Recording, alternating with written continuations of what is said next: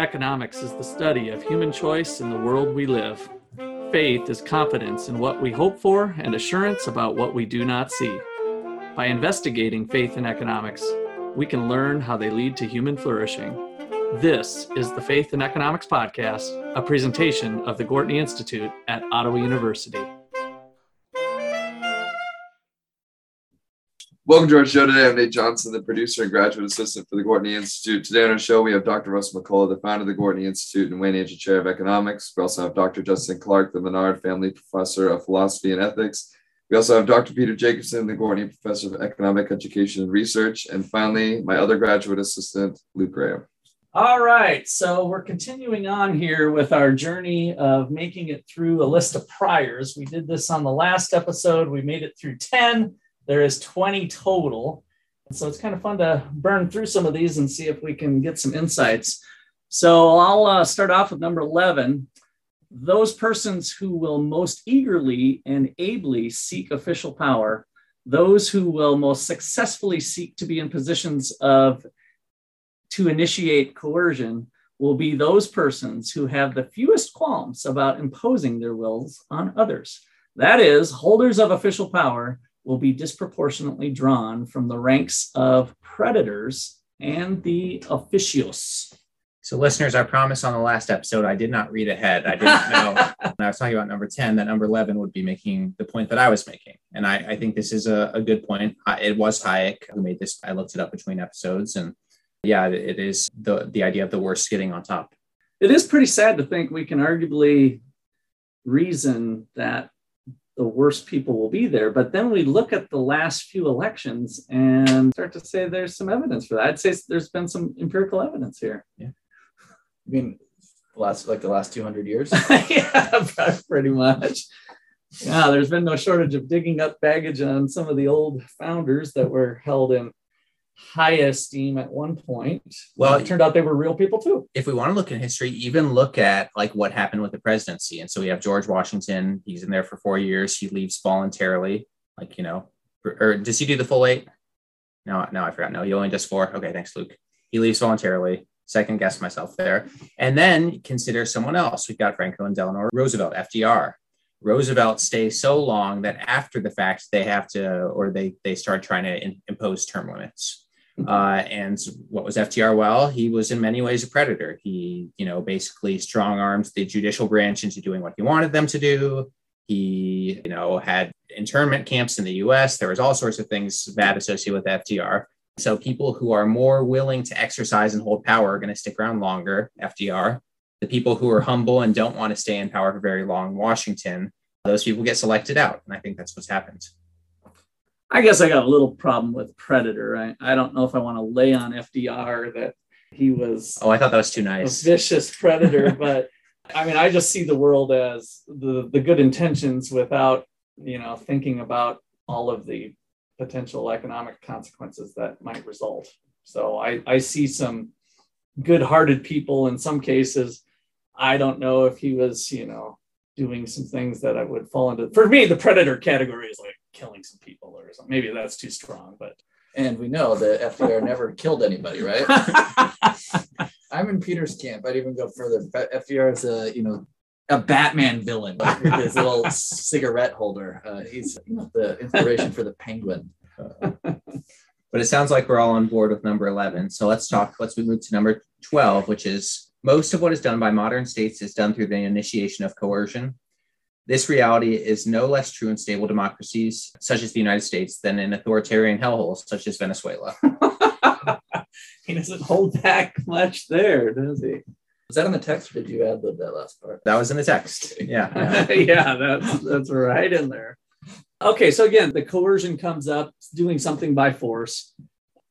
What's interesting with state stuff, though, is that it's still coercion, but some people were in favor of it. So let's just say, just to make a number up here, 70% of the people like that the state passed this policy that was coercive, but yet supported by 70% of the people. And 30% of the people are the ones feeling the punch the most, that their state has let them down or other issues. So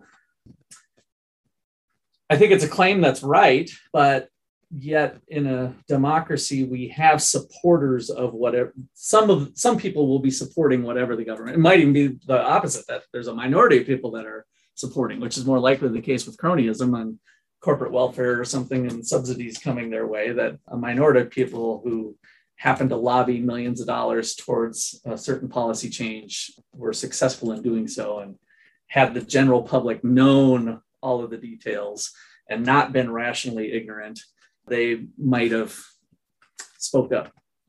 Yeah, I basically agree with this point. I'm trying to find a quote. One of the books that I like a lot, Only Misfield by Ernst Jünger, he has this comments that in democracy, the violence becomes more abstract, which I think is true, is that, you don't see the fact that there's violence behind taxation, but it still exists though. And so the violence becomes more of something that, it's there, but it's sort of out of sight. And I think that's right. And I also agree, Russ, I think you made a good point. Boudreaux's writing these as classical liberal priors. I don't think these are most people's priors. I actually think maybe most people would say that they think coercion is usually unjustified, but I don't actually think most people believe that. I think most people believe coercion is usually justified. A lot of times, some libertarians and classical liberals take the strategy of, well, we just have to explain to people that the state is violence, and then they'll be in favor of rolling a lot of it back. I actually don't think that's true. I think that even if you got people to accept that claim that the state is violence, they'd still be in favor of the things they're in favor of, because to a lot of people, good intentions are enough to initiate violence. And maybe even some people would say, I'm against it, but as long as the majority of people think it's okay, I'll go along with it. That's actually different than you're violating. I have the right to not have you impose yourself on me. And that's good enough alone. And I think that's part of what Justin brings up a lot, is just having that you've got the right to do that individual liberty. That's what rights are. Yeah. Right. Right. A lot of rights in this. And I would also point out that one of the things that's been remarkable lately is the degree to which the state will say, we want you guys to do this voluntarily. Don't make us make you do it. Right. And so that's a direct, like, hey, we're going to try to give this the veneer of free compliance. But should you refuse to comply, we have no qualms about forcing you to do it. Yeah. And that's the problem with the government getting too big, is that they're already funding. We're at Ottawa University here, where we're a nonprofit private institution, but yet the government still wields a lot of power in that all of our students are on, I shouldn't say all of them, but most of our students are on some sort of federal student loan. And so we have guidelines and compliance issues that we have to deal with, even though we're a nonprofit private institution. When the state says something like, we kind of want, like what you were just saying, we want you to do things this way.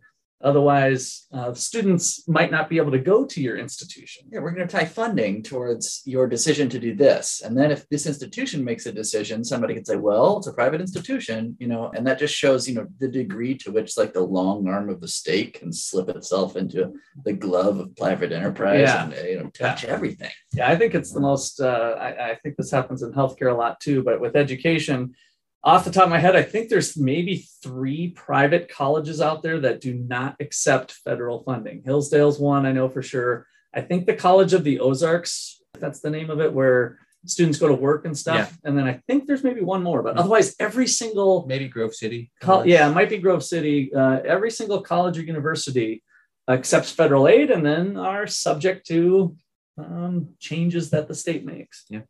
So... Okay. All right. Who's got the next one here? It's 13, right? Yep. Yeah.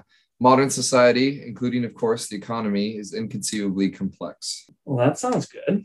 I have literally I think that this is both a good rule of thumb and it's factually true. I think that Popper's argument that a system can't contain itself, I think that's enough evidence that we literally can't conceive of the complexity of our society. Yeah, I like inconceivably complex. Yeah, that it is not possible. And this brings up Hayek with the knowledge problem. And I think once you recognize that this is true, and this is one where I think it's literally true as written, it gives more force to like 2, which said, we ought to treat people like they're, they know what they're doing and they're free and they make their own best interests. Yeah. And once you understand that society is complex to the degree that nobody can even understand it, that lends more force to his earlier arguments about. And I've always struggled on how do you teach people about emergent order and the complexity that we think it is. I just wonder if that's a talking point or a way to educate people to say, here's this complex thing, but yet human beings have this order that emerges naturally to deal with the complexity rather than a single mind or whatever, a central government being able to properly guide things. A classic example of this is like sidewalk concrete and walking paths on college campuses that administrators like constantly fight that as soon as we pour the concrete for a sidewalk, that sidewalk is going to create another like non-planned path next to it, like cutting across the sidewalk and things like that. And, you know, if you try to pour in the concrete along that path, then actually another one is created. And so I think like that's maybe one good example, but there's plenty of like actual examples like language, you know, other things that develop over time that are these emergent orders that could not have been planned. In fact, when we try to plan them, they don't work. Yeah, I always think language is by far the best example because language doesn't work in the way that you talked about it being planned. People do try to plan languages like Esperanto or whatever. Can't happen. If you look at the way actually even languages today are, you can talk about English as a language and say, well, the rules of English are specified by the dictionary and the rules of grammar or whatever, but that's actually not the way people use words. Actually, what happens is everybody speaks their own kind of idiolect. Yeah. And there are these language games that develop between people. And to try to take a view of the language as a whole is to miss out on all those really important things that people do with language. Yeah. And I think the same thing is true of economic activity. Number 14, social and economic complexity arises and grows only insofar as individuals are free to act peacefully as they choose.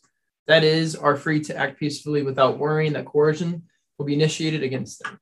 All right. So, I mean, somewhat of a restatement of some of the previous stuff, I think. This one is unique and it connects the extent of complexity to people's ability to act freely. I agree with this. A restatement of this would be Smith's concept that the division of labor is limited by the extent of the market, right? That is, insofar as people can voluntarily exchange, there's going to be a complex division of labor where you can take on more and more jobs. So as the market grows, you know, you can specialize more and more and more.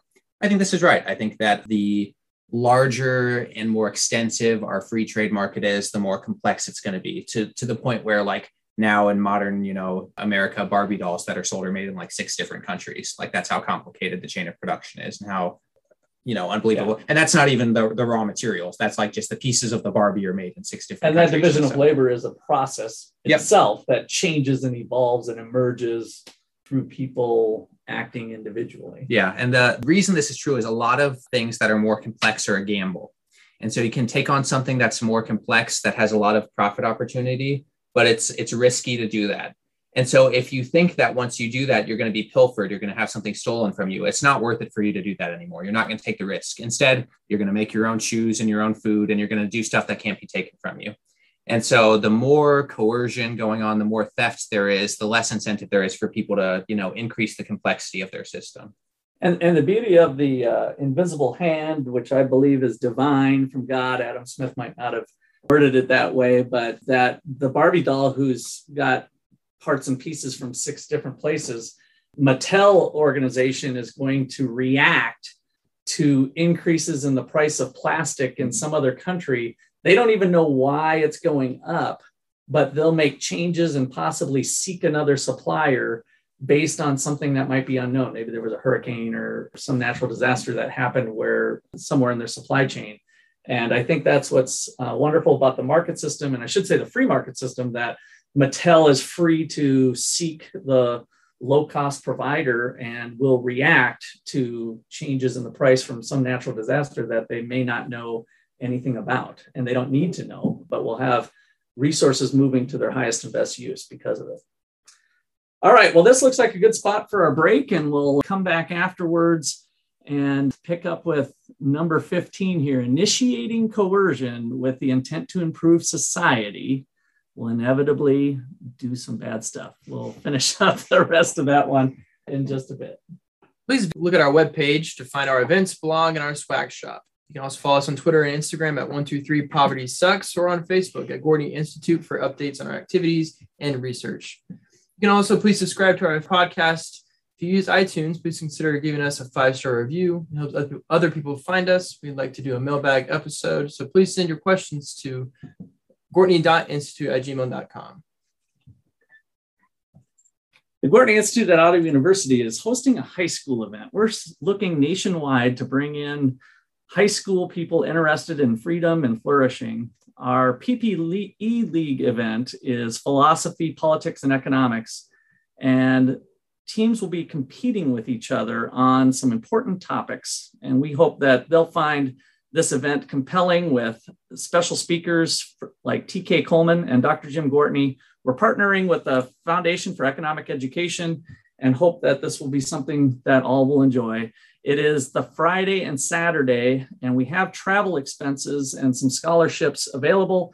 Each student will get a $500 tuition scholarship just for attending for Ottawa University. So if you or someone you know would be interested in an event like that, contact Peter, Justin, or Russ today. All right, so we're back. We are on number 15 here. So initiating coercion with the intent to improve society or the economy will inevitably unleash consequences unintended by the initiators and unforeseen by those who encourage such use of coercion. I guess this kind of plays into the complexity thing that even on the face of it, something that seems like nobody's getting hurt and somebody's getting helped, which would be a Pareto improvement in our econ world. Like that would be a no-brainer, right? At least one person's getting helped and nobody's getting hurt is not possible in our complex world with complex humans, I think is what he's getting at there. I don't know. Anything else to add? Yeah, so I think this is like the classic, like, oh, the minimum wage causes unemployment. This is one example. A price control that, says you have to pay a really high price, or you don't have to pay a very high price for milk. Well, that's going to lead to a milk shortage, things like that. Mm-hmm. And so, I like 16. I think it's true. I think you should never, for a long time, I think economists focused on unintended consequences and didn't think about the facts that, well, actually, maybe some of these were intended. And so I think I do believe in unintended consequences, but when you see a consequence and you're assessing whether or not it was intended, I think one thing that you can do is like, well, did the person who, passed this policy with, clearly different results stated, did they benefit in a way that, is not congruent with what they were saying?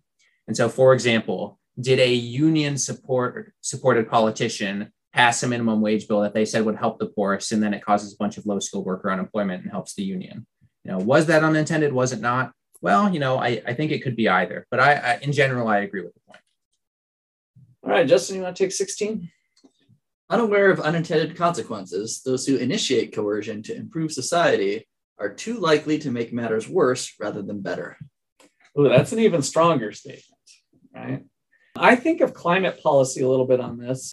If we, so the use of coercion might come in the form of subsidizing wind energy or sun energy or something along those lines. So the coercion part is we're taking taxpayer dollars to help fund that initiative. The argument might be that, well, everybody gains because the environment is going to be in better shape in the future, or if it's not you directly, it'll be your kids that gain, which is somewhat of a utilitarian type trade-off.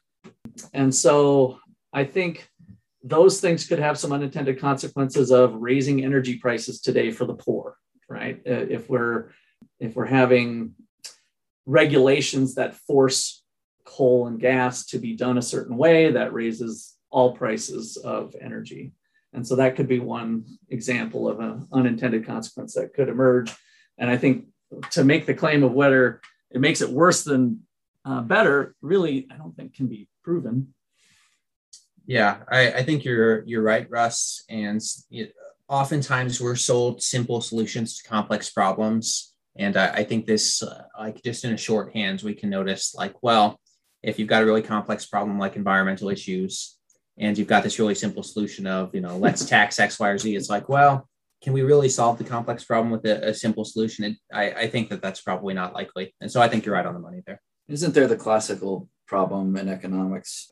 I can't remember. It's like the cobras in India where... the Cobra effect. Yeah, the Cobra effect where, the British government, since there were too many cobras in India, said, well, let's just pay people to kill cobras. So bring us cobra tails and we'll pay you for cobra tails. And that money has to come from somewhere. Arguably, it was coming from taxes levied on the residents, right? So there's the coercion in that. But the unintended consequence is, well, not only does that pay you to kill a cobra and cut off its tail, but you might think, okay, I'm seeing that I've killed all the cobras on my property. Gosh, I'd love some more of that sweet, sweet cobra money. And so it turned out that at the end of this policy, they ended up with more cobras in India than they started with because people realized we could just breed cobras and cut off their tails.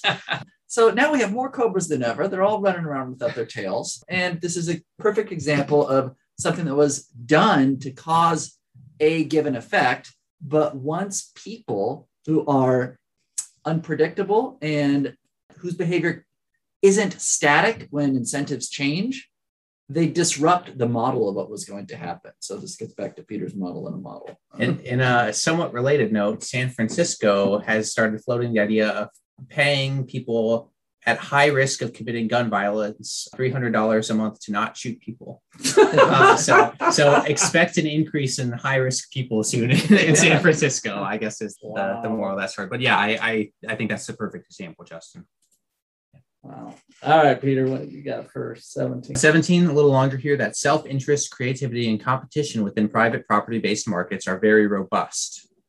Opportunities to gain will eventually, although never instantaneously, be sought out and exploited. The economist's shorthand way of expressing this prior is that $20 bills do not remain laying on the sidewalk for the taking. Yeah, I think this does even more work than I think Boudreaux puts in 17.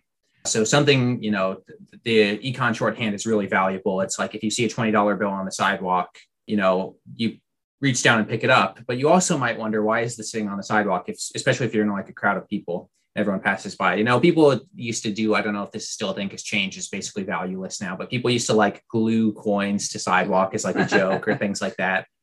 So when someone is offering you a really good deal, I think it pays to be a little bit skeptical. I think this is some of the work that this does, either in politics or honestly in markets. Miracle food, this is always the question with any deal like this is, why hasn't this been done before?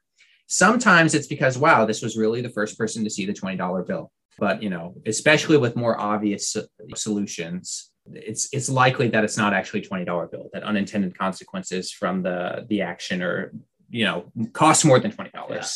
But I think a little bit, this is where economists struggle with entrepreneurs and entrepreneurship, right? Is that That's exactly you assume right. that the $20 bill is not there, but there's something new. Yes. We know that things are changing, and economists tend to prefer to deal with static models that have solutions. Yeah, I agree with you. I think Boudreaux does a good job of mentioning that opportunities to gain will eventually, although not instantaneously, be sought out and exploited.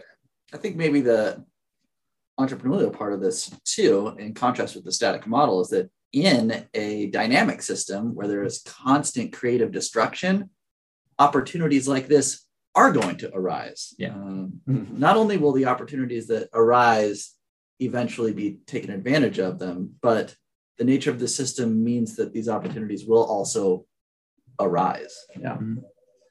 All right, so individuals, number 18, individuals who stand to reap personal benefits by exploiting opportunities to gain are much more likely to seek out or to notice such opportunities and to exploit these opportunities as effectively as possible than are individuals who do not stand to reap personal benefits by doing so. One important implication is that whenever a politician, pundit, preacher, professional insists that the state should initiate coercion to solve some alleged problem, that person is highly likely to be mistaken. All right, it's a little public choice swing there to some degree. Yeah, if listeners got lost in the statement, because it is very long and there's we've got offsetting dashes. Yeah, I did like as best I could. Yeah, no, I don't think there's a way you could have read that any better. But if you're not reading it with all the punctuation, it's tough. But I think one way you could keep track of this in your head is what's the skin in the game? Yeah. And so, when someone is actually experiencing a problem, they likely have skin in the game to fix it. Whereas when someone actually is benefiting from, an attempted solution to the problem, you maybe should be a little bit skeptical of that. And so if a scientist comes out and says, well, and the scientist maybe works on something like not purposefully attacking mRNA, but I've been reading a book on it recently, so that comes to mind. But a scientist who's worked on mRNA their whole life says this could be the solution to coronavirus, and maybe it is. But the point is, you should be a little bit skeptical when a person who stands to benefit a lot from a solution proposes, what they benefit from as the solution. It's just something you should be a little bit careful of. Or, for example, someone who studies industrial agriculture saying, well, the solution to global warming is ending our current agricultural system. Maybe you want to publish a lot of papers on that. It's hard to say.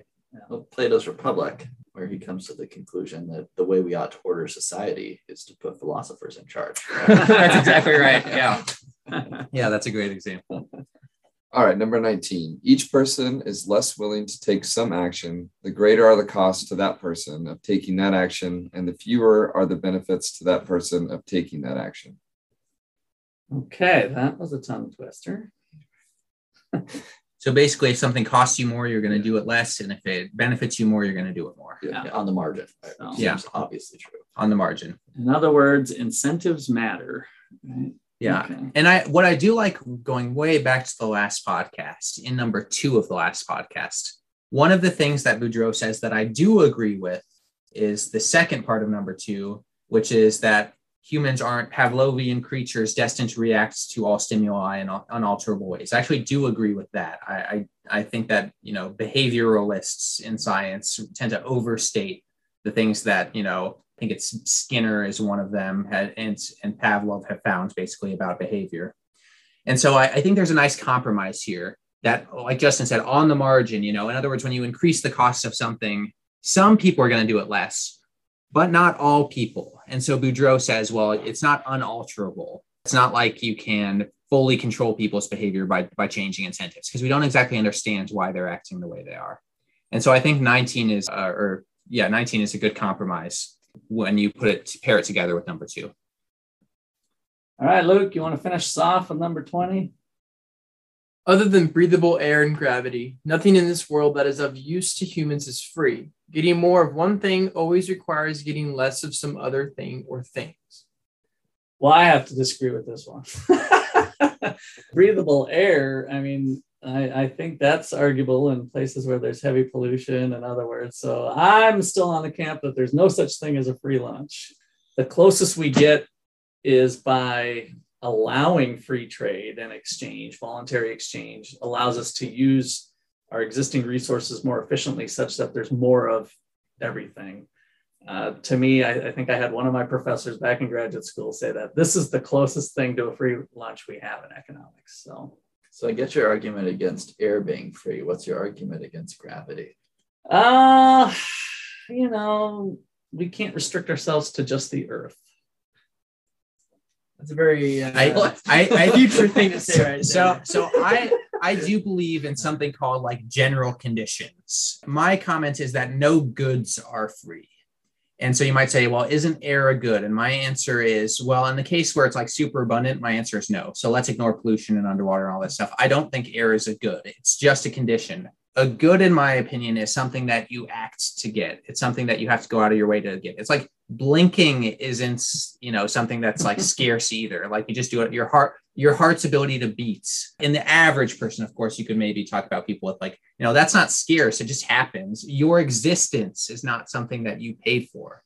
That's just like a general condition. And so like there are things that are like physical reality, certainly, right? This is another thing that's a good, like, we operate within it. But it's a condition. It's not something you act to get. So goods aren't free. There are things that don't require us to act in order to have them.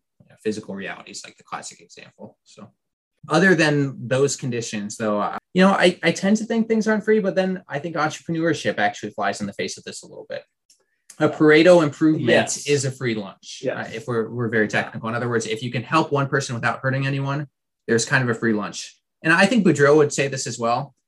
I think the cool thing about there's no such thing as a free lunch is that outside of conditions where entrepreneurs stand to benefit from discovering the improvements, it's unlikely you're going to discover them. The reason that the term was phrased, there's no such thing as free lunch, it was in response to government programs. Mhm. And I think in that context, it is always true Yeah. that whenever the government wants to do something, they're doing that at someone else's expense. That's what the institution is. It's let's move money from one place to another place. Yeah, I think it was Kerzner, you can correct me if I'm wrong, that brought up the idea of entrepreneurship being costless. Yes. There's no cost to it, right? So an entrepreneur all of a sudden has this aha moment Mhm. where he or she thinks resources could be combined in a different way that would better suit humanity or, somebody's interests.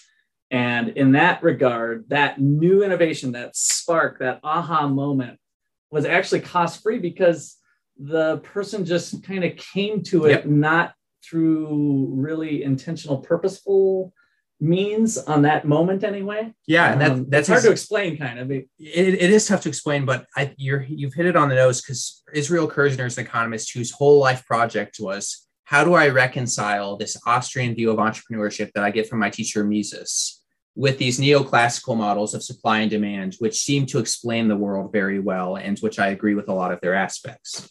And what Kirzner came up with is, well, on things where, we don't get them for free, supply and demand work perfectly, but there is this one free lunch out there, entrepreneurial alertness, that allows us to create and innovate. Everyone has it, it just sparks up in your brain, it's free. And from that, we get, innovation and change over time, which we see in reality, which the Austrians point out.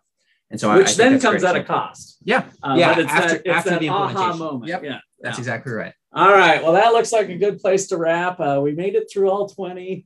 I hope you found this interesting to try to get some insights of where a lot of our discussions come from on various cultural and faith aspects. So this has been a production of the Gortney Institute here at Ottawa University. I'd like to thank you all for listening. A 5-star rating helps other people find us, and feel free to just tell your friends about the podcast if you like what you hear. Other than that, be fruitful and multiply. Thanks.